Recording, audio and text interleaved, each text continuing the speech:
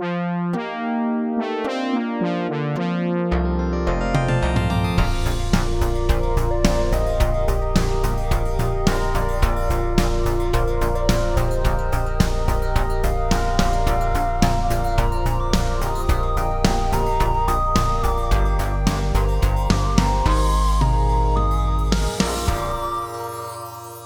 everybody. What's going on? My name is Pepper Coyote. This is Last Minute Politics, and we have another returning guest. This week, it is Lorcan. Say hello. Hello, hello. You love having me on here, don't you? I do because, okay, I don't want to say that I'm not fake with people, but when I have guests on, I try and I don't want to be fighting with my guest the whole time. So if I have guests who maybe not have not read. Not that I've read that much Lenin. Have not read quite any. Like they've read nothing. They still think that Lenin is like an evil goblin. So I'm not going to get quite as deep into my particular bullshit. But your bullshit and my bullshit intersect a lot. So I can just like say things, and you'll go, yeah. Well, it's good. It's good to be surrounded by like-minded extremists in that department.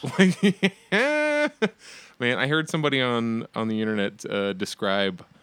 Scientific socialism, Marxism, Leninism as radical centrism. And dear. I'm like, fuck, like the way they're putting it, I'm like, I know what you mean. Because like in the idea that that the core ideas of scientific socialism are highly appealing to the working masses because it is the method to their own liberation. And that, in that sense of the term centrist, it is broadly appealing to like 90% of all of humanity. And in that sense, yeah. I think the mistake is, though, that people assign it a political spectrum, if you will. Yes. Which, like the four-quadrant political spectrum, for example, which has become, I would argue, the equivalent of modern astrology. Is biology a right-wing or left-wing science? Is mathematics a right-wing or left-wing science? We don't do this with any other like area of study, but the study of revolution has to be like, we got to paint this. Is this a Democrat or a Republican? Same shit, different toilet. Marx, I've been making analogies about electricians where in that if you try to impose the goals that we're going for are, I believe, highly moral goals because they involve like, the betterment of all of humanity. But I don't think that you don't have to have like your morals don't have to necessarily align with mine in order for the thing to work. Kind of like if you have an electrician who wires your house, regardless of that person's moral standings, if they wired your house correctly, they wired your house correctly. If they didn't, they didn't. Like if Hitler said that like 1 times 10 is 10, you wouldn't say no. What? You think that math is correct? Do you support Hitler? You can be a total piece of shit and Marxism still works on you. Like it will still work. Yes, and the thing is, like a lot of people, especially Twitter people, I've noticed this, I do this all the time, especially, which is just baffling forms of logic or leaps, if you will. Particularly when it comes to any political opponent, or rather any person that doesn't adhere to every single line that they spout, if you will, which is just in itself pure dogmatism. There do not exist people who have the exact same set of morals to you. There might be people who will like say yes to whatever you say because they want to be your friend or like want something out of you. But like if the qualifications for working with you towards an actual goal of getting something fucking done is that your morals have to perfectly map onto mine or anyone else's, you're just dooming yourself to never getting anything done. Like you're never going to be able, or you're saying that this tiny group of people, like maybe 2 people, I guess, if you talk about that criteria, you're supposed to just impose your specific perfect will upon the rest of the world. Like you're Jesus. Like you came down, here it is. Here's the perfect the least problematic possible socialism. We've devised it in our imaginations. And accept it or die, motherfucker. Like, what are you going to... I think that's the point. Nothing is without its problems or its problematic aspects, if you will. But to ascribe to something that's idealized and not within the material world is again just pure utopianism. And I think ultimately people need to recognize that more, especially a lot of leftists who they describe themselves as, but simultaneously are more or less sitting from their armchairs talking about whatever they want within their own imaginary mind palace, if you will, rather than actually taking action to better people's conditions. So I'm gonna tiniest bit of my personal nonsense, but it kind of goes with what I'm talking about. Uh, conversations I'm having on the internet. I promise there's a grander point to this. I'm not just trying to air my own personal grievances, and I'm definitely not trying to like direct harassment or like go fighters attack my enemies. I definitely don't want this. But we've had conversations on the internet where a point that I've brought up multiple times that there are if we're going to do this purity test. I hate using these buzz terms, but if we're going to use like purity tests on people, and I have failed it, and I am blacklisted from several conventions from performing, along with various other people. It doesn't just have to be me. What are our criteria? Because as I like to point out, we have several, like dozens and dozens of Lockheed Martin and Raytheon employees who, like furries, who work on missile guidance systems that help the missiles that get like sent in to kill Palestinians because we are all too common a profession, as a matter of fact. It's weirdly common. Especially, I mean, I've read some studies from I forget the name of the institute, but it's actually ran by furry data scientists, and they've analyzed a lot of the professions of people within the fandom in accordance to various survey averages, if you will. And it's actually been found that a very significant proportion of furries, they either work in the military as a grunt, or they work within, as you said, the more technical aspects of the military-industrial complex. If you know an electrical engineer who's a furry, who has a relatively high-paying job, who doesn't work for a utility, they're working for Lockheed Martin. Like, they're working for Raytheon, and that's not me making immoral judgments of people. That's the job they have. And does that mean, do I ascribe to the ideology that's being thrown at me that because they work for X employer that they should necessarily be shunned and banished from the community? I'm not even making that argument. I'm just saying, if being a big old asshole is enough to be like, you can never be mentioned. You got to get memory hold from the whole fandom. We're gonna pretend you never existed. You can't do any more shows. You can't not be involved with us.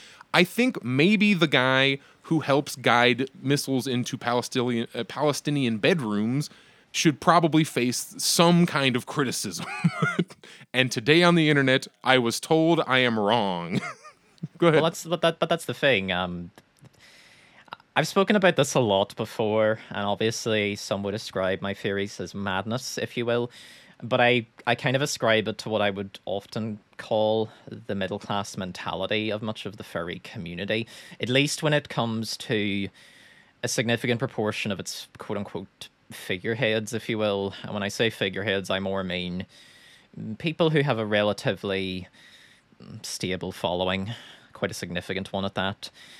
It's these very same people who often are involved in politics in some sense or another.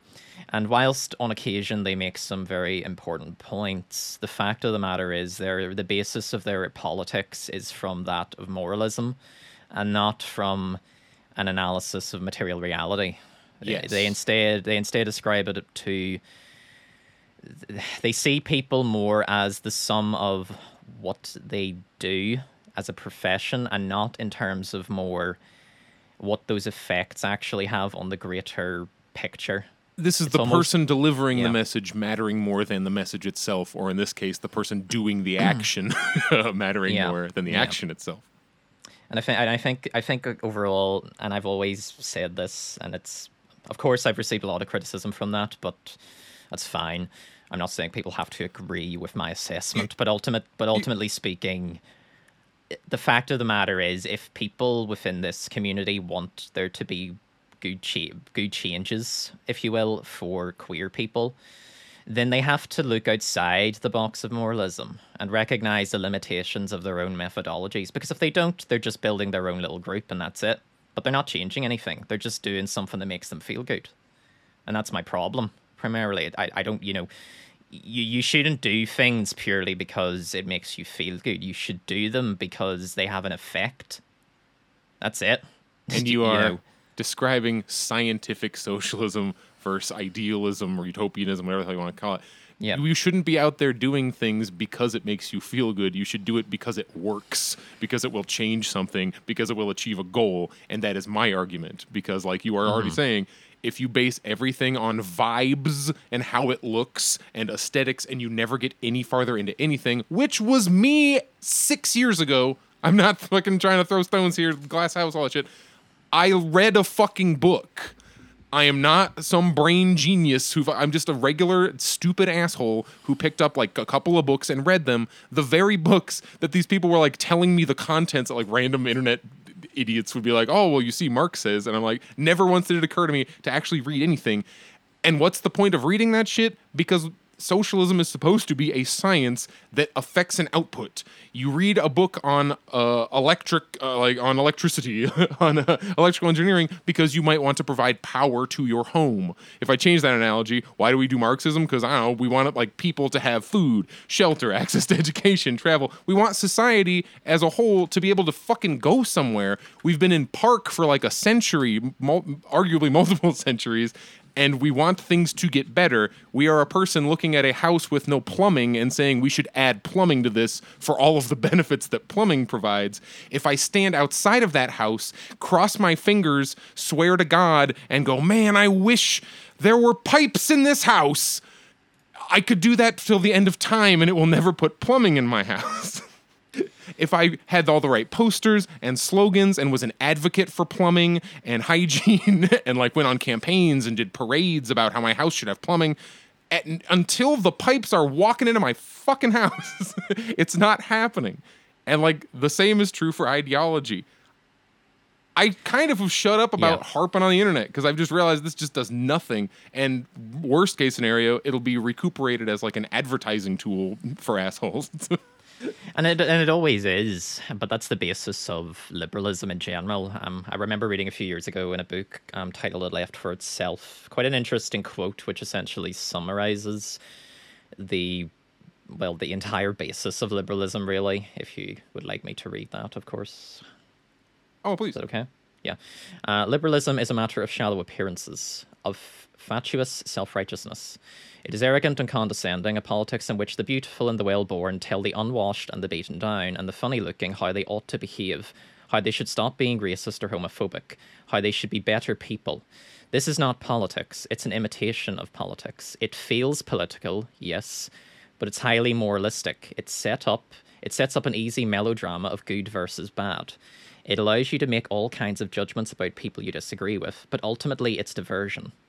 The virtue quest is an exciting moral crusade that seems to be extremely important, but at the conclusion of which you discover you've got little to show for it. And I think that kind of summarizes a lot of the more political views of a lot of people, not just within this community, but within much of the United States and the Western Hemisphere. It is that very same mentality that needs to be broken down and attacked for what it is, and what it is nothing more than self-righteousness.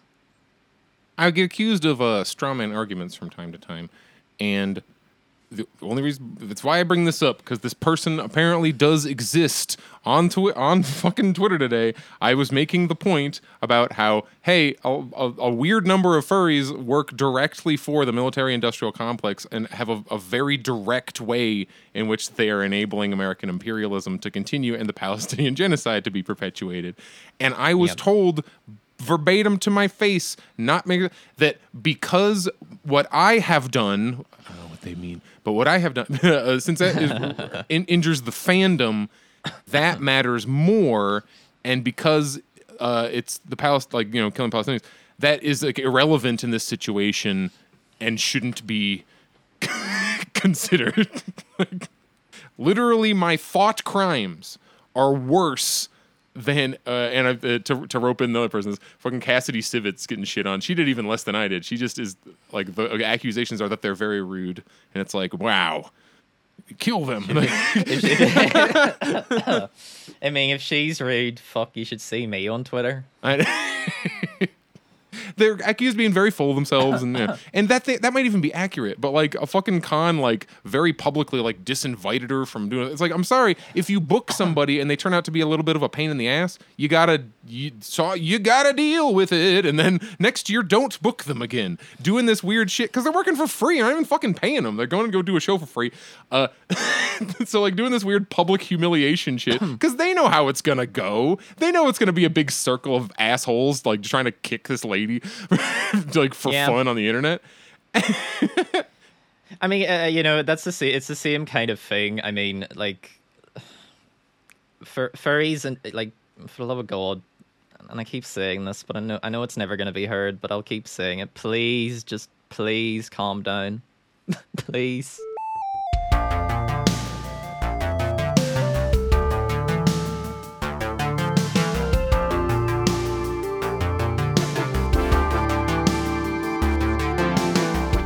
So I want to go to our first story so I can connect back to this a bit. And this is like talking about doing things that actually, like looking at what the effects of your actions are more so than like the symbolism behind them or how like cool they look. So we have a new presidential candidate has entered the American race. Dr. Cornel West is running. If you don't know who Cornel West is, so picture in your head Don King, the black guy with like big puffed up like gray hair. You may or may not currently be envisioning Cornel West unless you're like highly into it. They look slightly similar, but Cornel West is like as far as politicians go, he's pretty damn good. He has pretty freaking good politics for being an American politician that is like he's really an educator. He's like an activist. He's been hanging out in the civil rights movement forever. He was a part of the Bernie Sanders campaign. And why do I care about him? Because I certainly haven't talked about, was it Marianne Williamson or RFK Jr.? Haven't talked about them at all. This guy is not running as a Democrat. If you want to talk about the tiniest little like signal to being that you're not just going to be part of the machine, like everyone in the world saw what happened with Bernie Sanders, who was considered like a best case scenario. He's the nicest dude. He is not very radical. He's not scared. He just wants these tiny little reforms, and the entire establishment, or Jeremy Corbyn, or Jeremy Corbyn for UK listeners, how they were making up that they were like, this guy is fucking anti-Semitic, and then it turns out, oh, members within his own party were like, they basically sabotaged Jeremy Corbyn out of his political career. Or Jeremy Corbyn again. Middle of the road, nice guy, wants some very mild reforms. He wants like, maybe we should all have health care. Maybe we should like increase these programs. And the whole political apparatus united to make sure they could never affect any kind of power. And what did Bernard Sanders do? He has already endorsed Joe Biden. He's full just like, I don't give a shit. I'm taking money from them. I'm going to pretend I don't know what these wars even are. And if anyone calls me on stuff, they're the bad ones. He already has? Oh, yeah. He is already endorsed Biden. That was months ago. He endorsed him, I think, before he actually announced he was even freaking running. Wouldn't it be great if he's like, Mr. Biden, I will not endorse you until you do these things, like pushing him to the left or whatever the fuck. So Cornel West. So they told us. Oh, yeah, exactly.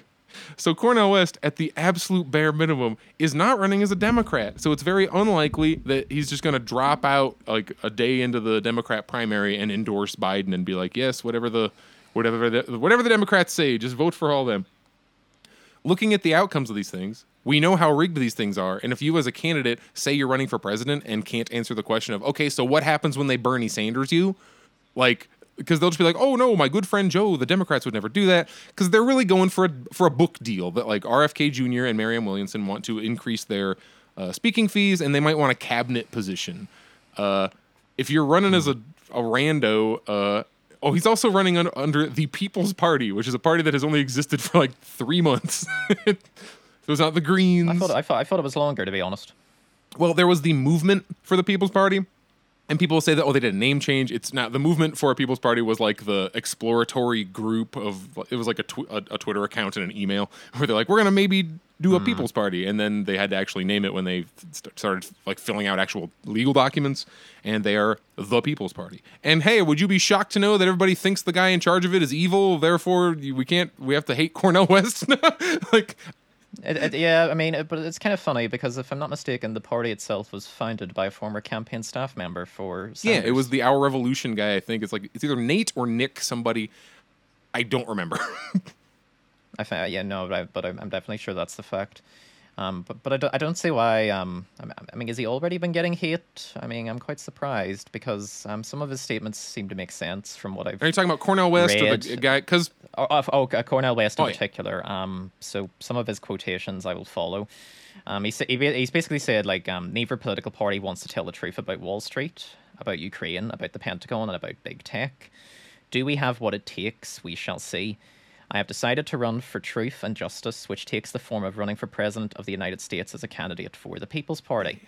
I enter for the quest for truth. I enter for the quest of justice, and the presidency is just one vehicle we pursue that truth and justice. You know, on paper, there's not a lot wrong with that statement to begin with. And I believe he's also stated in Joe Rogan that he comes from a tradition where I care about you, he has said. I care about whether you have access to a job with a living wage, decent housing, women having control over their bodies, healthcare for all, de-escalating the destruction of the planet, and the destruction of American democracy. So what has been, I suppose, from your perspective, what has been the criticisms, if you will? Because based on that, I'm kind of shocked, to be honest with so you. we're gonna see. The person I'm saying that they think is evil is the guy who founded the People's Party, who is not Cornel West. Cornel West is running under this party, kind of like in the same way that who was it like? Who was running the Democratic Party in Obama's first race? Like I don't remember who. It might have been Debbie Wasserman Schultz, but my point is, in everyone's mind, Obama was running the Democratic Party. Biden is running the Democratic Party. So like, even if the guy who like founded the People's Party is a huge piece of shit, he's not the one running. It's Cornel West. It's like great. Maybe like if something good could come out of that, it's not like he's puppeteering Cornel West. Cornel West is definitely like the higher power level whatever guy in these situations where essentially you could even argue that he picked this party, a less established one, because he can essentially just take it over and do whatever he wants with it, because it has never run in any elections. He's like their first thing ever, as opposed to like the Green Party, which is run by a Warhawk guy, Hawkins, War Hawkins. You don't want. Is that his soda name? That's what I see people call him. It's funny to me. God.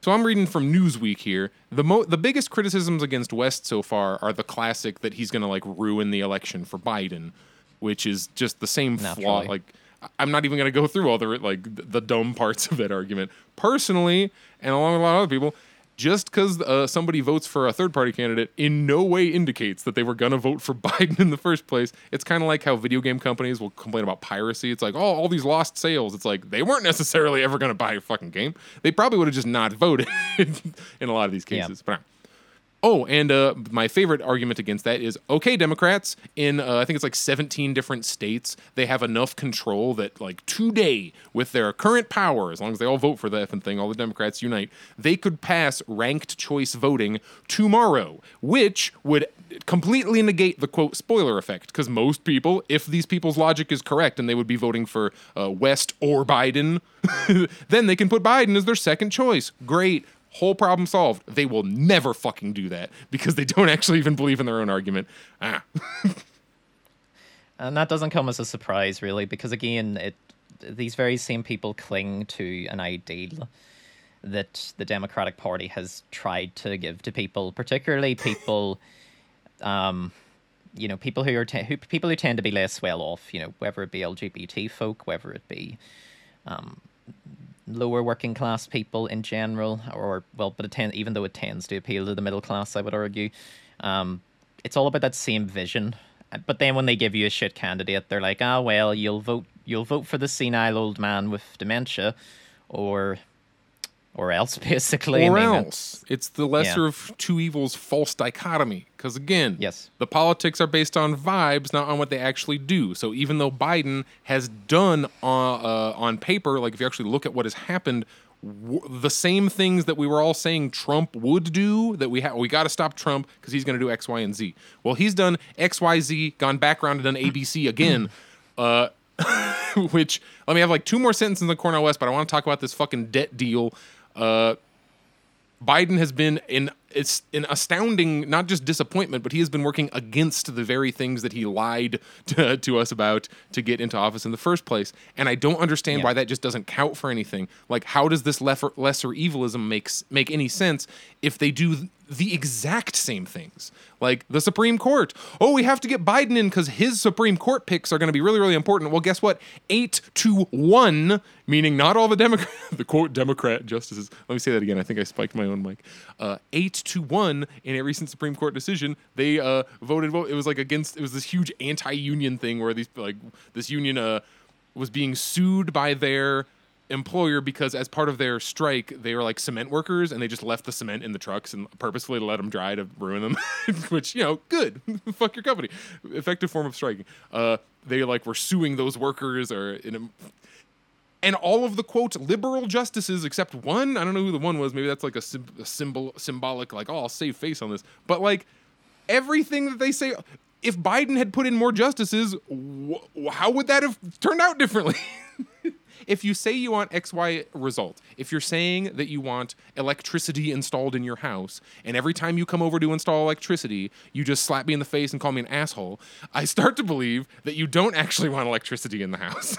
maybe you just are like completely full of shit.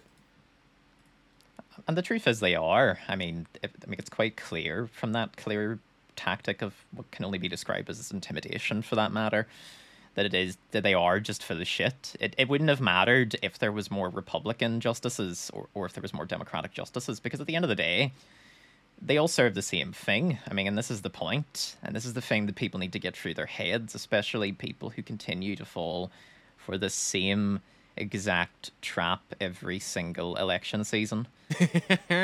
Say the line, the most important election of our lifetime. It always is, but they'll always tell you that. And that's the point. It's to rile people up on purpose, to get them to go into their little groups, if you will, instead of actually recognizing the commonality between each of them. So I'm happy that Cornel West is running not as a Democrat, because at the very, very least, it will give people who still want to vote a place to frickin' show their disdain for the Democrats. Heck, it'd even be really cool if a whole bunch of new people signed up to voted for only Cornel West and was like, that's it. Just wanted to tell you I think you're doing a shitty job. Bye. Because I don't think we should be expending a huge amount of energy on American elections for sure, because they're just flat out a scam. Even if the most popular, like Bernie Sanders nakedly exposed all of that. Even if you put in the ideal guy who actually might do the tiniest little thing, the whole apparatus will come together to make sure that will not happen. It doesn't matter. We talk about, oh, these were crazy right-wingers and their election interference claims. Well, the Democratic Party was in court and they testified, they're like, look, based on our rules, because we are a private corporation, we could go into a smoke-filled room and just tell you who the candidate is. And how do I know that's true and legal? Because that's how it was up until like 40 years ago, but like the 50s. Like, we didn't even have primaries. They don't get this shit. Does not matter. This is an illusion of election of democracy. An illusion of choice, if you will. And I mean, I would expect, particularly when it comes closer to election season, that we're going to see a lot more of the negative rhetoric. Probably. I'm excited to find out. They're going to call him anti-Semitic, I'm sure, because he doesn't think we should be bombing Palestine. Yes, and so same thing that happened to Corbyn. And really. He's black. Why is that the one thing that they call black Americans that don't follow the establishment narrative? They all get called anti-Semitic. Like, I'm sure some of them are, but it seems weird. And then we're also going to get many so-called leftists within the same group do the same thing, essentially. They'll feed into the very same arguments, but then they'll instead argue that, I don't know, they'll argue that he's homophobic for some particular reason, likely because he's a Christian, if I'm not mistaken. Probably. Look, it's more important to have the exact same opinion, because that's the thing. I don't think that it gets into this freaking philosophical debate of like, I know many Christians who are entirely fine towards the gays, because, and even if Cornel West personally doesn't think, I don't know, whatever his personal belief is, he's definitely not up there saying that we should like remove gays' rights or whatever. Like, he's not campaigning on that shit. He kind of like, you can almost go, oh, he's deftly kind of navigates around that. We'll see what happens with it. But he's like the most wholesome dude in politics, and he's gonna get called six different kinds of Satan over the next year. And I don't know, just pay attention. Just like look at it, watch it happen, and then realize that there is no candidate you could run that they would not do this to.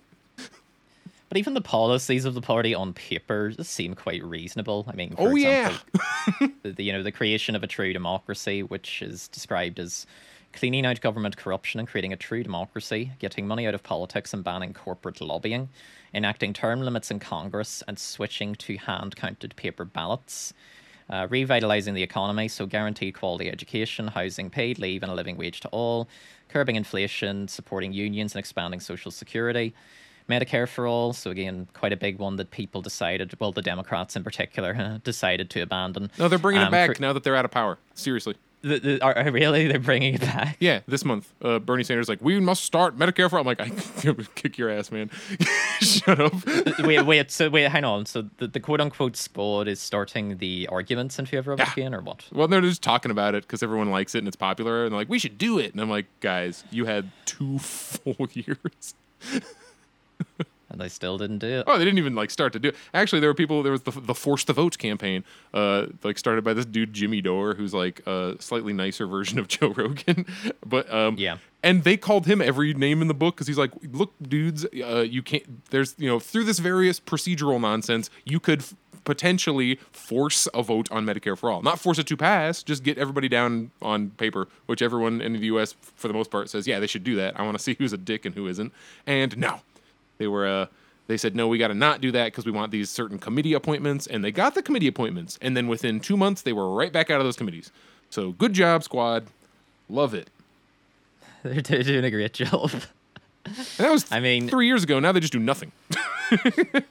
Apart from talk. But that's that's it. It's the entirety of American politics I can often describe as a performance act.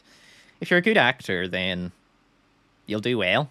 But if you're not, you won't go very far, I would argue. And you're very replaceable. It's got to stable these people to throw up there. Yeah.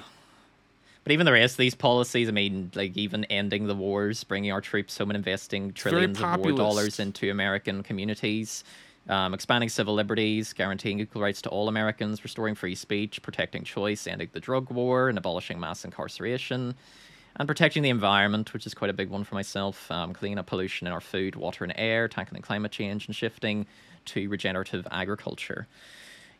Stuff like that would be good, but again, many so-called leftists would probably even oppose to ending wars, given how some people have behaved with regards to the situation in Eastern Europe. No, it's different. This is a good one. Yes, apparently that's a good one, because they're their own Slavic people. I they're suppose. white, so it's fine.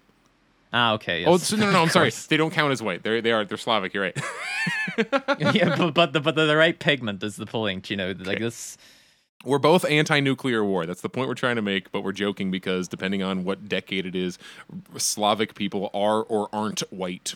Like depending on which neo-Nazi you talk to.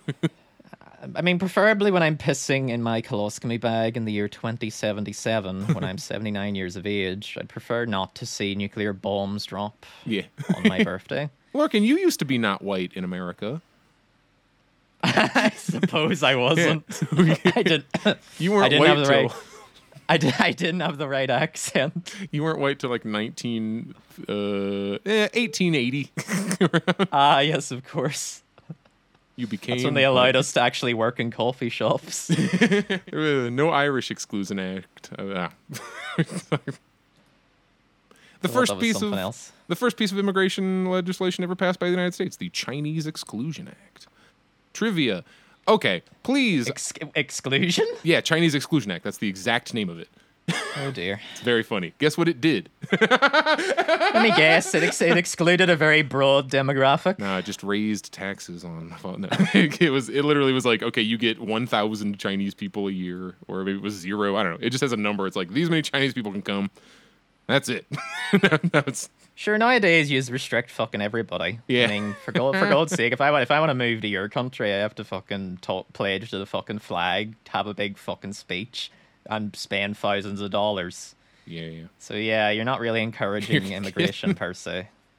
Well, I suppose on the topic of lesser evilism, I kind of wanted to bring up a little bit on our own elections here in the north of Ireland, particularly the Assembly elections, which took place, God, not even a month away, not even a month ago, about the 18th of May.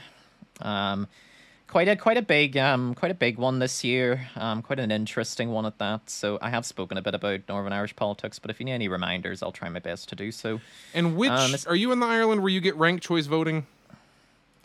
It's based, yes, it's based on ranked voting preference. You basically put 1, 2, or 3 in accordance to which candidates you would prefer to vote for. And is this? However, I saw go ahead, like a sorry. documentary several years ago, so I'm kind of figuring like what has changed. Do they still do the thing where they all sit in a big room with a lot of paper? Because Cornwest talk about paper ballots. You still do paper They ballots. do. Like Yes, absolutely. You have to bring an electoral card and ID, of course, and you get your ballot. You basically sign your ballot and then just put it into a box. It's all paper, which I think's more reasonable than the way yourselves do it. Because if I'm not mistaken, because I know he's speaking about paper ballots, you all do it on an automated computer system. So every single state is different, which is great. Great idea.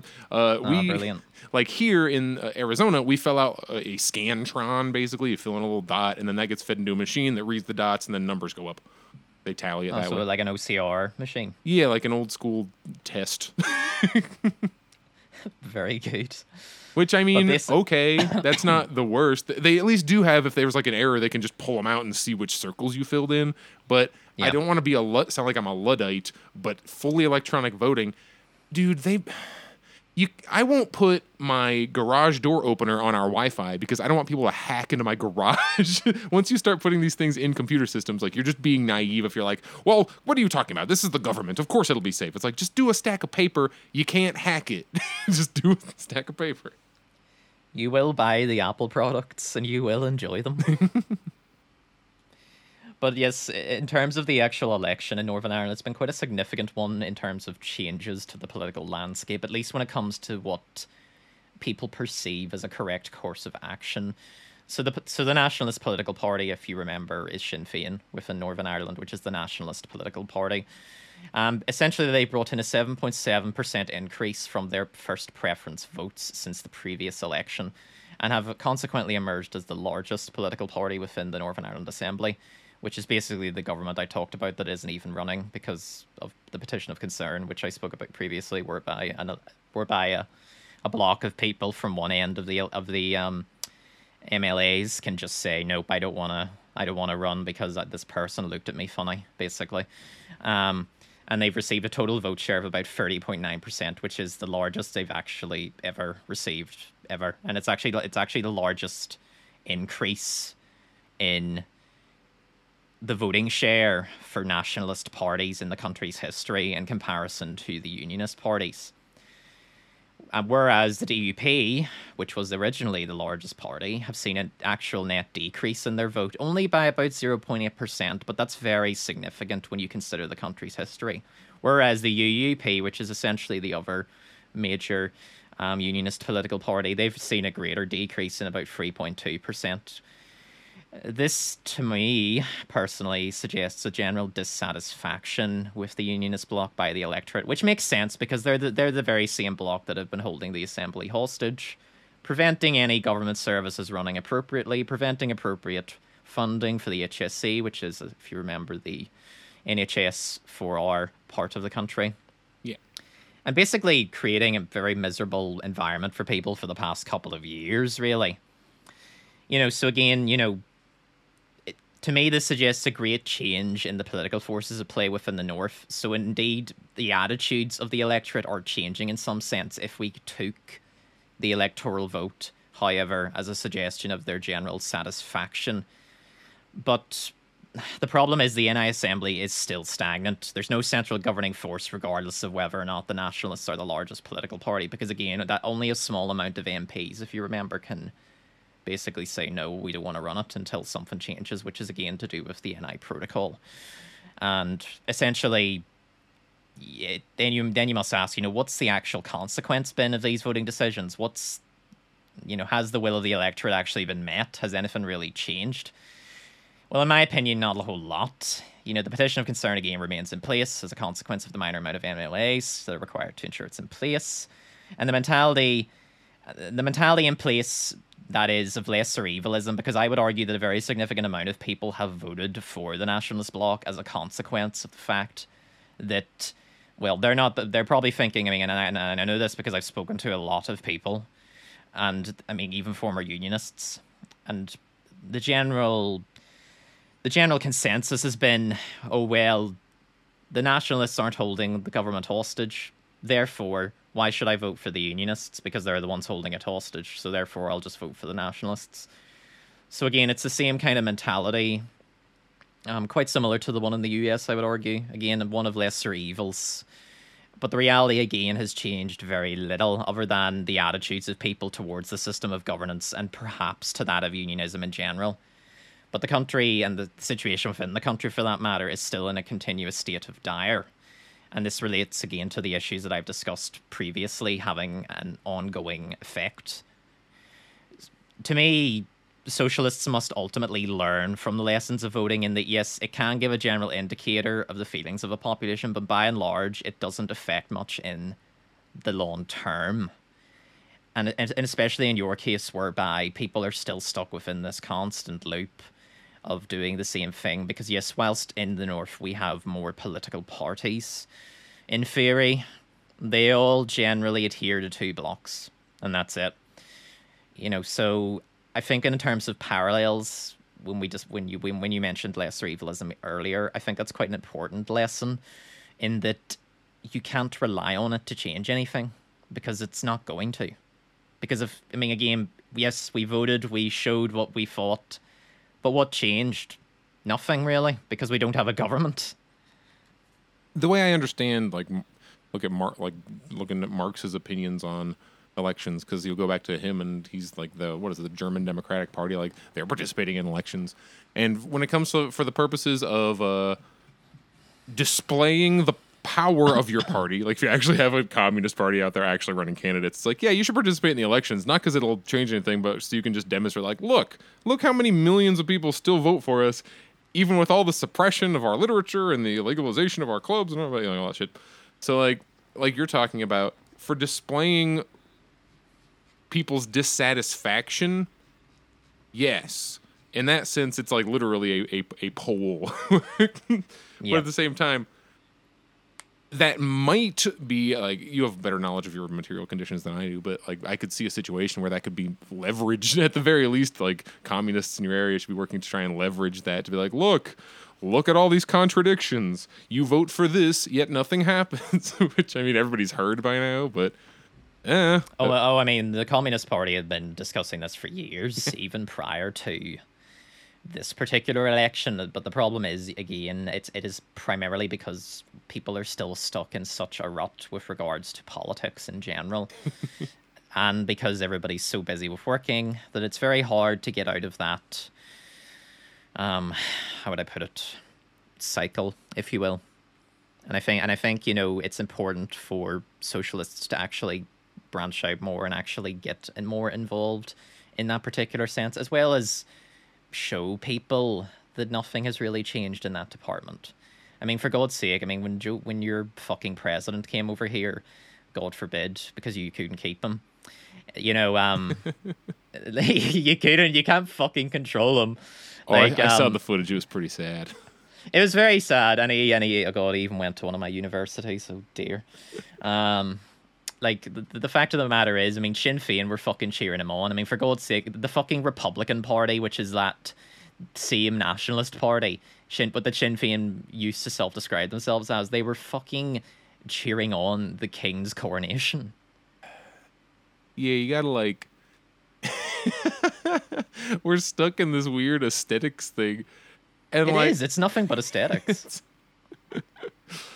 At the end of the day, if you believe that socialism has something to it, you believe that the proletariat is the really revolutionary class, and it's like, because scientifically, not just because like I like them, not just because I just have it in, I just like an underdog, the worker, but it's like scientifically that's just like how it's happened. We've now have had several examples of successful revolutions and how they can happen, and they happen in a very unique way everywhere they happen because they grow out of the material conditions of that place. The Russian Revolution cannot take place anywhere but Russia in the year that it happened. Because even if the Russian Revolution happened again today, it'd be very, very different than it. But like, all that said, you're going to have to work with people if you're really trying to get shit done who aesthetically are not great. Probably if you're used to the aesthetic of, like, I don't know, a pride parade. If you want that, Yeah. you are not going to find that shit among the workers. And that's not I'm saying that workers aren't gay, but we've been presented with, oh, way you're aesthetically allowed to present as gay. And it's like, Precisely. I don't fit into that shit. Like, people insult me all the time, and I could be a big whiny baby about it. How they like straight wash me essentially because I just don't act in the way that they expect, I guess. Which is like, if this is all about freedom of expression and identity and all that shit, isn't that a huge limit on it? Yeah. Just a bit. All the like trans workers who just never get any attention, and they absolutely do not feel represented by current liberals.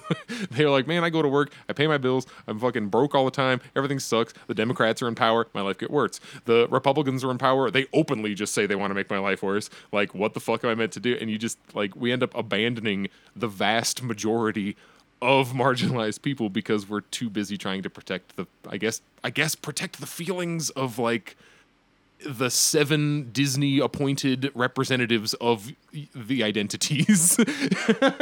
China's racist because they don't like the Little Mermaid.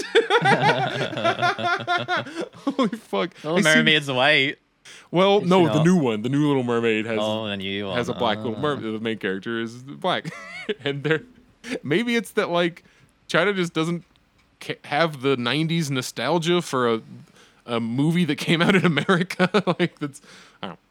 I don't even know how that argument makes sense, because every foreigner I've spoken to, whether they be white or a person of color, who's went to China, has always talked about how curious the people in China are of just foreigners in general. I mean, That's in what I've fact, they're heard, too. very curious. I mean, if you go to if you're a Westerner going to China, you'll be asked everything.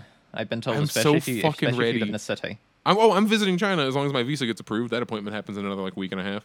We'll see. Oh, very good, very good, very I'm good. going to the Where are mainland. you, So where I are you can heading to? become the most insufferable person possible because someone will be talking shit about China, and I get to slide into every single conversation. Well, actually, I've been there. What do you want to know? I'm going to Shanghai and Beijing, so I'm only seeing the big cities. Oh, very but good, very good. Yes, they're pretty nice. I know a couple of students I knew are from Shanghai actually. So, I think one of my Mandarin lecturers was actually from around the area. She wasn't from Shanghai, but she was from around the area. So I think you'll have a blast personally. I'm hoping I And can then you get to find- piss off all the liberals. I know it's gonna be awesome. I'll be like, yeah, I went to China. I showed up. They put me in prison. They castrated me. They made me eat nothing but rice for a whole month. They killed my family. They put a worm in my brain. When I'm there, I want to. That worm in my brain makes me spout Xi Jinping fault. Yeah, that's why I now love Xi. He's my favorite guy.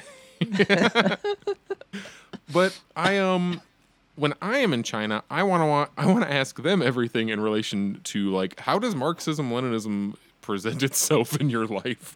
And I'm sure a lot of people would just be like, it doesn't. What do you even mean?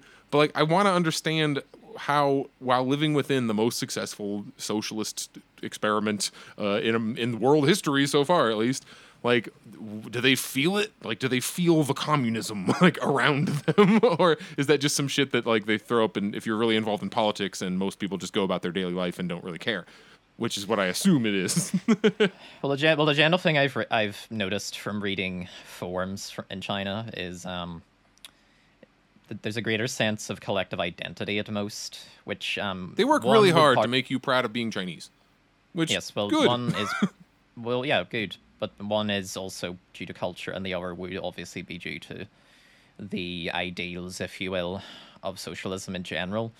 I do definitely think if nationalist China was still around, we would not have the same mentality. Oh wait, they are. They say they're still around, but that's gonna get into dizzy waters. It's another but forbidden topic. that's gonna annoy a lot of people. But the fact of the matter is that the collective mindset, if you will, or the collective consciousness, if you will, if you want to use an idealistic Jungian term, would have been a lot different. And I think that's kind of the point here. The, the Western world needs a more collectivist culture in general. It needs to foster it. It needs to grow it. It needs to get away from this disease of terminal individualism and recognize how one's actions ultimately affect everybody else's. That shit's all driven by neoliberal capitalism, which is the most boring thing possible to say. But it's the false competition we're all put into. I don't think that we aren't Americans aren't individualists because we just like suck. It's everyone's in this dumbass like rat race artificial competition that's imposed upon you. And then you're sitting there and it's kind of obvious that it's fake, that it's bullshit, that you don't actually need to be all competing with each other. But you have to then, at the end of the day, you have to make the decision, like, do I take care of myself and my family, and what am I willing to do? And that's what then creates, we're all just the most selfish, self-centered people in the universe as a byproduct. I don't think it's because we are, like, weak of spirit, but the government, it's funny because you put up the aesthetics of, oh, we together are supposed to unite, take care of blah, blah, and you'll see all the like, during COVID, we all came together to, and it's like, fucking nobody came together. All the poorest people just had to keep fucking working, and all the rich people got to like get a home office and a private air filtered helmet for themselves. Sure, it was a similar story whenever they done the whole clap for the NHS thing within the UK. That turned sarcastic real fast. Oh, it did. It was very tiring and above all else pointless. People, I mean, even nurses were saying, "I don't want your fucking claps. I want better wages." Yeah, it's like freaking solve something. Because outside of these bullshit symbolic nonsense, it's people trying to tear each other down. Like you're encouraged to bite, kill, become a leader, like dominate your job, do your like. We're not taught to be fucking cooperative. We're taught that if the life is a race, and if you're not first, you're last, and you got to get the bag. And this weird dissonance. It's almost like capitalism is when you take bedroom topics and try to apply them to the rest of the world. When in reality, that doesn't work out very well.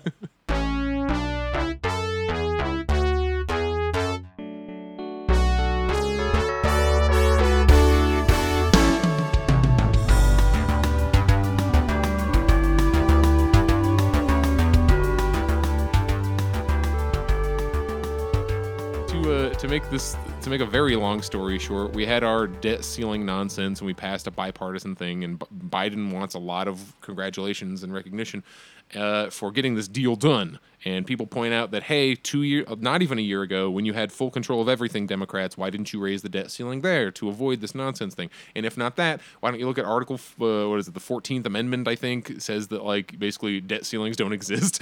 Yes. And nothing you said shall... this, last episode. Yeah, let's talk about this last week. So...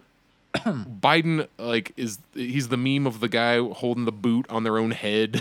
It's like, oh, we have to compromise and do all these things. And that's all cover to do the shit that they just wanted to do anyway, to accomplish the ruling class's agenda. And that includes all non-defense spending has been capped. So even if you want your programs to get more money, now they can't. Protect veterans' medical care. Great. So as long as you're within the machine, you still get some medical care. But if you're a civilian, fuck yourself. Expand work requirements for people receiving benefits. Meaning people, I think it's like 55 and older. Now there's an added work requirement where if you want your disability or your food stamp or you now have to go out and like try to be getting a job when you're basically retired anyway. And most important, the thing that's relevant to what you're going to talk about, our food stamps program, SNAP, Special Nutritional Assistance Program, I think it's called, has been heavily slashed. Since March, I believe. Yeah, you're hearing about people who used to get $200-$300 now get $20 or $30, like a tenth. People are getting a tenth of what they used to in some cases. And I don't understand how it is acceptable, because the argument that is brought out is, well, Republicans literally want to kill us. And how do you look at starvation and say that that's not literally killing people? Yeah. Why don't the effects of these actions matter? Why do only the vibes? If their check that is now smaller had a rainbow on it, how did that improve the situation? Yeah, I mean, it's kind of funny because, I mean, you know, in reference to this program, I mean, some families have even experienced a monthly reduction of around $250 or more, as it turns out. And it kind of comes at an interesting time for the US, because whilst whilst food banks and pantries are already stretched thin by an increased demand for food as a consequence of that increased cost of living, and this is the same in most of the Western world, mind you. I mean, grocery shopping today is good lord, I've been living on noodles, to be honest with you. That's how bad it's been. What's a dozen eggs there? Oh, not cheap. That's definitely not cheap. I can't give you a figure off the top of my head, but it's not cheap. We were up to like 4 or 5 pounds for one fucking dozen of eggs, and now we're down to like we're getting there. £2.50, and that's almost normal. Well, a frozen pizza is like £5, so you're getting up there. Especially for up here, and you have to keep in mind that the North has the lowest income compared to the rest of the UK, which is a bigger impact. So you're in a quote cheap area. Yeah, basically we're all the peasants, if you will. But again, it comes at an interesting time because I mean the United States in particular has seen after-tax profit margins for corporations soar by about 15.5%, which I believe, if I'm not mistaken, according to Bloomberg, I believe, is the highest that it has been since 1950. Doing which, good. They're doing good, but everybody else is just getting, whatever. Look, that doesn't matter. It only matters that those companies did or did not do Pride Month. That's what's truly important.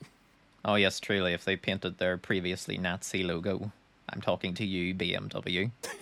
But, we still got GE. The pride colors. Like, GE is, like, directly links to the fucking Nazis. Like, most American companies, like Bayer, like... IBM, name a few. We took all the Nazis and we're like, hey, you should run all our shit. And they're like, yes, thank you. I mean, it's estimated that more than 42 million Americans received food stamps as of November of last year, based on federal data, of course, and thus without this actual pandemic boost. It's like a tenth of people. Yeah, I mean, it is. That's the shocking factor here. And, in other words, the average food stamp benefit comes to about $6 per person per day this year after March, instead of the $9 it previously was. And some people are probably thinking, oh, $3 difference, that doesn't make much of a difference. But in reality, it does make a huge difference because the actual emergency allotments that were kept in place, it were estimated to keep about 4.2 million people out of poverty in 2021. And the actual allotments that were in place, it lowered the excess poverty rate by about 10%, and child poverty by about 14%, I believe. And this is from the Urban Institute, mind you. So if you're going to tell me or anybody else that somehow getting rid of these is good for people in the long term, I have unfortunate news for you, because the data contradicts that statement. Oh, yeah. You just keep seeing study over and over where, like going from freaking $9 to $6, that's a third of your food budget. That means if you were eating 3 meals a day, you're now eating 2. Yes. I don't understand how this is just considered acceptable. Like, there's nobody, and you can't blame just the average people. They aren't necessarily have the time to be looking into shit. But people I know who are up my ass about every little possible issue thing do not even know this happened. No, they don't. How is that acceptable? If you're supposed to be a politically active person who's trying to influence the direction of the ideology, or like whatever the hell you're trying to do by talking all day, like what are you talking about? How does this not register? Ignorance most of the time, I've learned in recent years, particularly from a lot of so-called leftists, is the position of the privileged. The privileged have the time to be ignorant, but the worker does not. Yes, you can forgive people not seeing certain things. That's perfectly fine. But when you deliberately go out of your way to ignore the actual data, when you deliberately go out of your way to pretend that what you're doing is right all the time, you're living in ignorance. And that's because you're privileged enough to live in that ignorance. In general, the closer you are on whatever your corporate ladder is to your boss, the closer your ideology is going to be to your bosses, because the general, like the hegemony of the U.S., that's the ruling class's ideology that we all just have to deal with because they have the power to just enforce it on everybody. So, Yes. Talking about rich furries from the beginning, if you are in the 6-figure range, you're probably pretty close high up on that thing, and your boss thinks that people should be kicked off food stamps to encourage them to work. And how much of that is bleeding into your fucking everyday life? Like, if you aren't fighting against it, if you aren't intentionally, like, ideologically educating yourselves, Lenin was born rich as fuck. He did not follow the ideology that was offered to him at all times, and it would have been way easier for him to do so. Very much easier. And that's the point, I suppose. It is a matter of how you go about changing things and what you actually do that leads to the development of socialism in general. The people on Twitter are not developing socialism, plain and simple. I mean, and this comes at a similar time whenever, I mean, these same people are probably happy enough to also know the fact that the US has actually been estimated to spend, I mean, it's so far within the war in Ukraine, it has approximately spent about $46.6 billion in military aid. And its defense spending has been the highest ever at about $800.7 billion, which is the largest defense budget on the planet. And yet we're told that China is somehow a threat to the US. I had somebody in person. This is not like they are probably like an average Fox News viewer, but I was talking about going to China and like, oh, China out there talking about bombing everybody all the time. And I just said, China hasn't bombed a country in 40 years.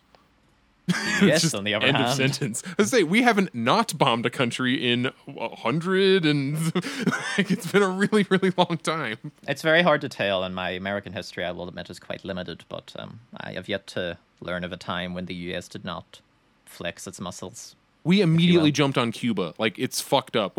we did our revolution, and we're like, hey, Mexico, I mean Texas, how you doing? Like, we immediately started doing that shit because or California. Oh my god, it's like we wanted to take over Canada for a long time. That's the fun times to read about. Like the early 1800s when people were like, I don't know, I don't trust those fucking Canadians. Let's get in there.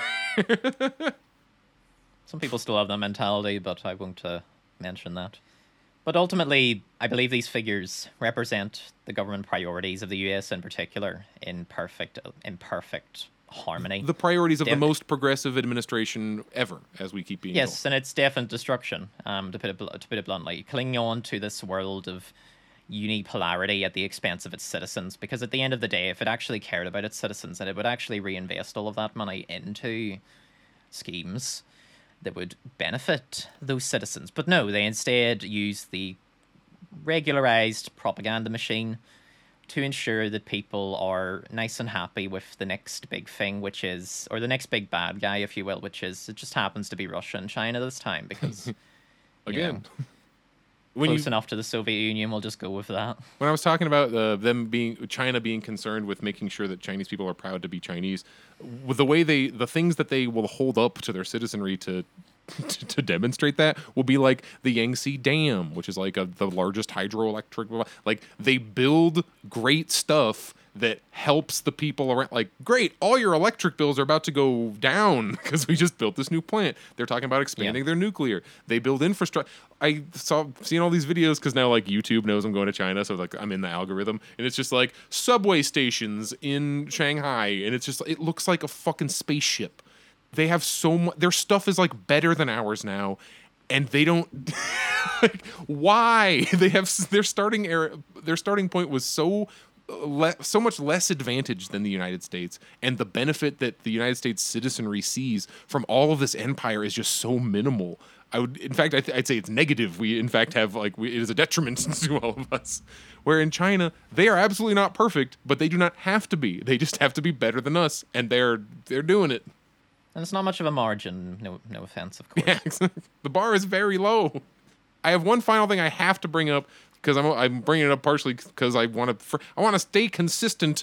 Damn it! I have talked about the Uhuru African Socialists.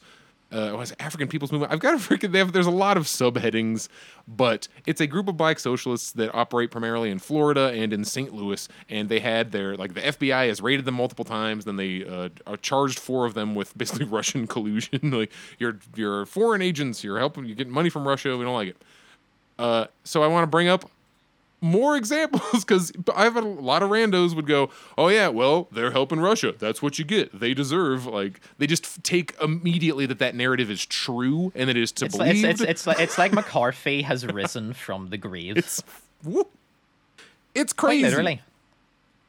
They just do the exact same thing. Oh, they're Russian. Everyone goes, yeah, sounds about right. Take them away, officer. Atlanta city council member, sorry, I'm reading this headline wrong. Atlanta City Council member says arrests of Cop City bail fund organizers appear to be an intimidation tactic. An intimidation tactic is in quotes because everyone's covering their ass. This is from Fox 5 Atlanta, local news, baby. But to summarize, Cop City, they want to build a little city. I didn't realize that Cop City was literal, and I looked into it. I'm like, oh, they actually want to build a little model city that they're going to use to train cops. It's going to be like a training area where they're going to, have people pop out, like, the old arcade video games where you shoot your light guns at the guys. They want to make one of those and have fun in the woods. And it's taking a gigantic portion of the Georgia budget. Like, that's the biggest argument is like, one, we shouldn't be pouring all our money into this. And it's like the land is not great. And there's tons of different layers as to why it's a thing people in the area don't want. But they have been protesting it heavily. And one of the many bail funds that exists in the U.S. for when we arrest people, when we take political prisoners and they require collateral to be released from jail temporarily, some of the bail fund organizers have been arrested and charged with financial crimes, I think. So we got their names. Who was it? We got a 42-year-old, a 39-year-old, a 30-year-old arrested Wednesday on charges of charities, fraud, and money laundering. The three lead the Atlanta Solidarity Fund, which has provided bail money and helped find attorneys for arrested protesters. And surprise, surprise, they are being taken as political prisoners. I see this as it's not that it's the same thing as the Uhuru people getting arrested, but it is the same lever of power and the same reflex doing it. They weren't arrested for the exact same reasons, but they were doing something that was pissing off the establishment. The establishment made up some shit and took them and imprisoned them. Just like they will you if you make the establishment mad. Just like they will right-wing people if they make the establishment mad. There's been a lot of reflexive, the FBI and CIA are good, actually, coming from January 6th here in the U.S., which I think may have been part of the reason that they kind of, the DC cops kind of, not that the cops did it, but it seems to have been permitted to happen. When you look, it's why were there 3 total police officers in the entire Capitol building when they knew this big-ass rally was happening? I think it has been used, at least, as a very useful political tool to kind of just silence when the cops want to do cop things, when the feds want to take somebody.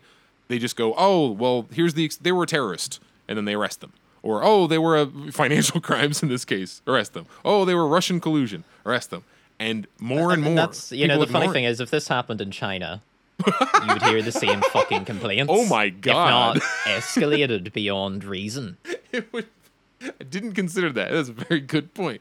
Just to picture, everybody, that a group of Chinese people have been arrested in China for protesting police brutality. Somebody resurrect MacArthur to launch the nukes. They'd be like, we have to invade tomorrow to save these brave patriots.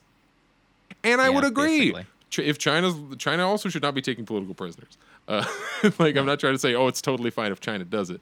But you hear stories like this, which of freaking dubious origin, that will against our official state enemies all the time. You'll have people say that America doesn't take political prisoners, and that's them blanket believing the nonsense that is thrown out. Do you really think they're doing financial high crimes, this bail organization? It's possible. Why do we trust the cops now? Because they done something that essentially the people who are against this particular group of people consider right. That's it. There's no consistency with their beliefs. It's just nothing more than pure opportunism. If you like them, yeah, they're innocent. If you don't like them, lock them up.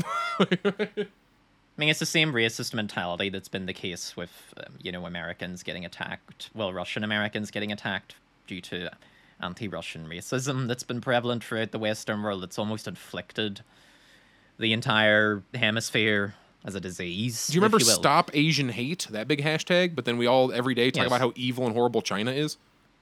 Yeah. Same fucking story. Some fucking 80-year-old Chinese lady's going to get hit with a brick because we're convinced a giant chunk of the population that China is bloodthirsty, evil horde ready to take over the entire world. But you'll get to tell us all those world domination plans whenever you return. I am very excited. You said you had a Mandarin teacher. How much Chinese did you learn? Oh, just HSK 1 and 2. Nothing too complicated. I'll be honest with you, I don't even remember a lot of it. I just passed the exams. I'm working At the end mostly of on university Pinion year. pronunciation, because if I can at least look at the thing and maybe get it out of my mouth, I can exist.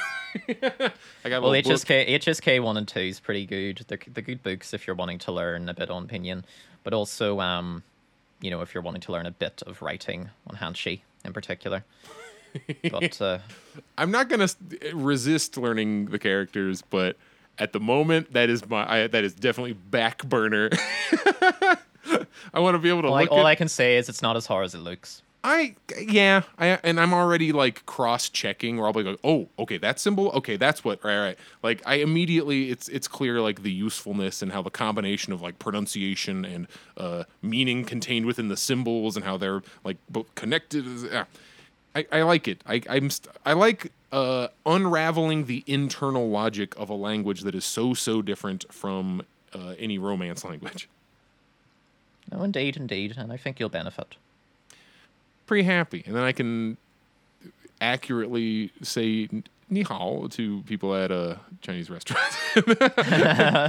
Actually, That's it. it's pretty clear that the guy in the Chinese restaurant closest to me is like working on English, because he'll look at the thing and he'll stop and then he'll say the number. He'll be like 75, and I look. I'm like, yeah. So I want to walk up. I want to walk in there and be like, oh fuck, now I don't remember how to say 75. I remember 75. Is that Jiao Wu or Qi Wu? Jiao, no, Jiao's 6. Leo, there it is. Leo Wu. 7-5.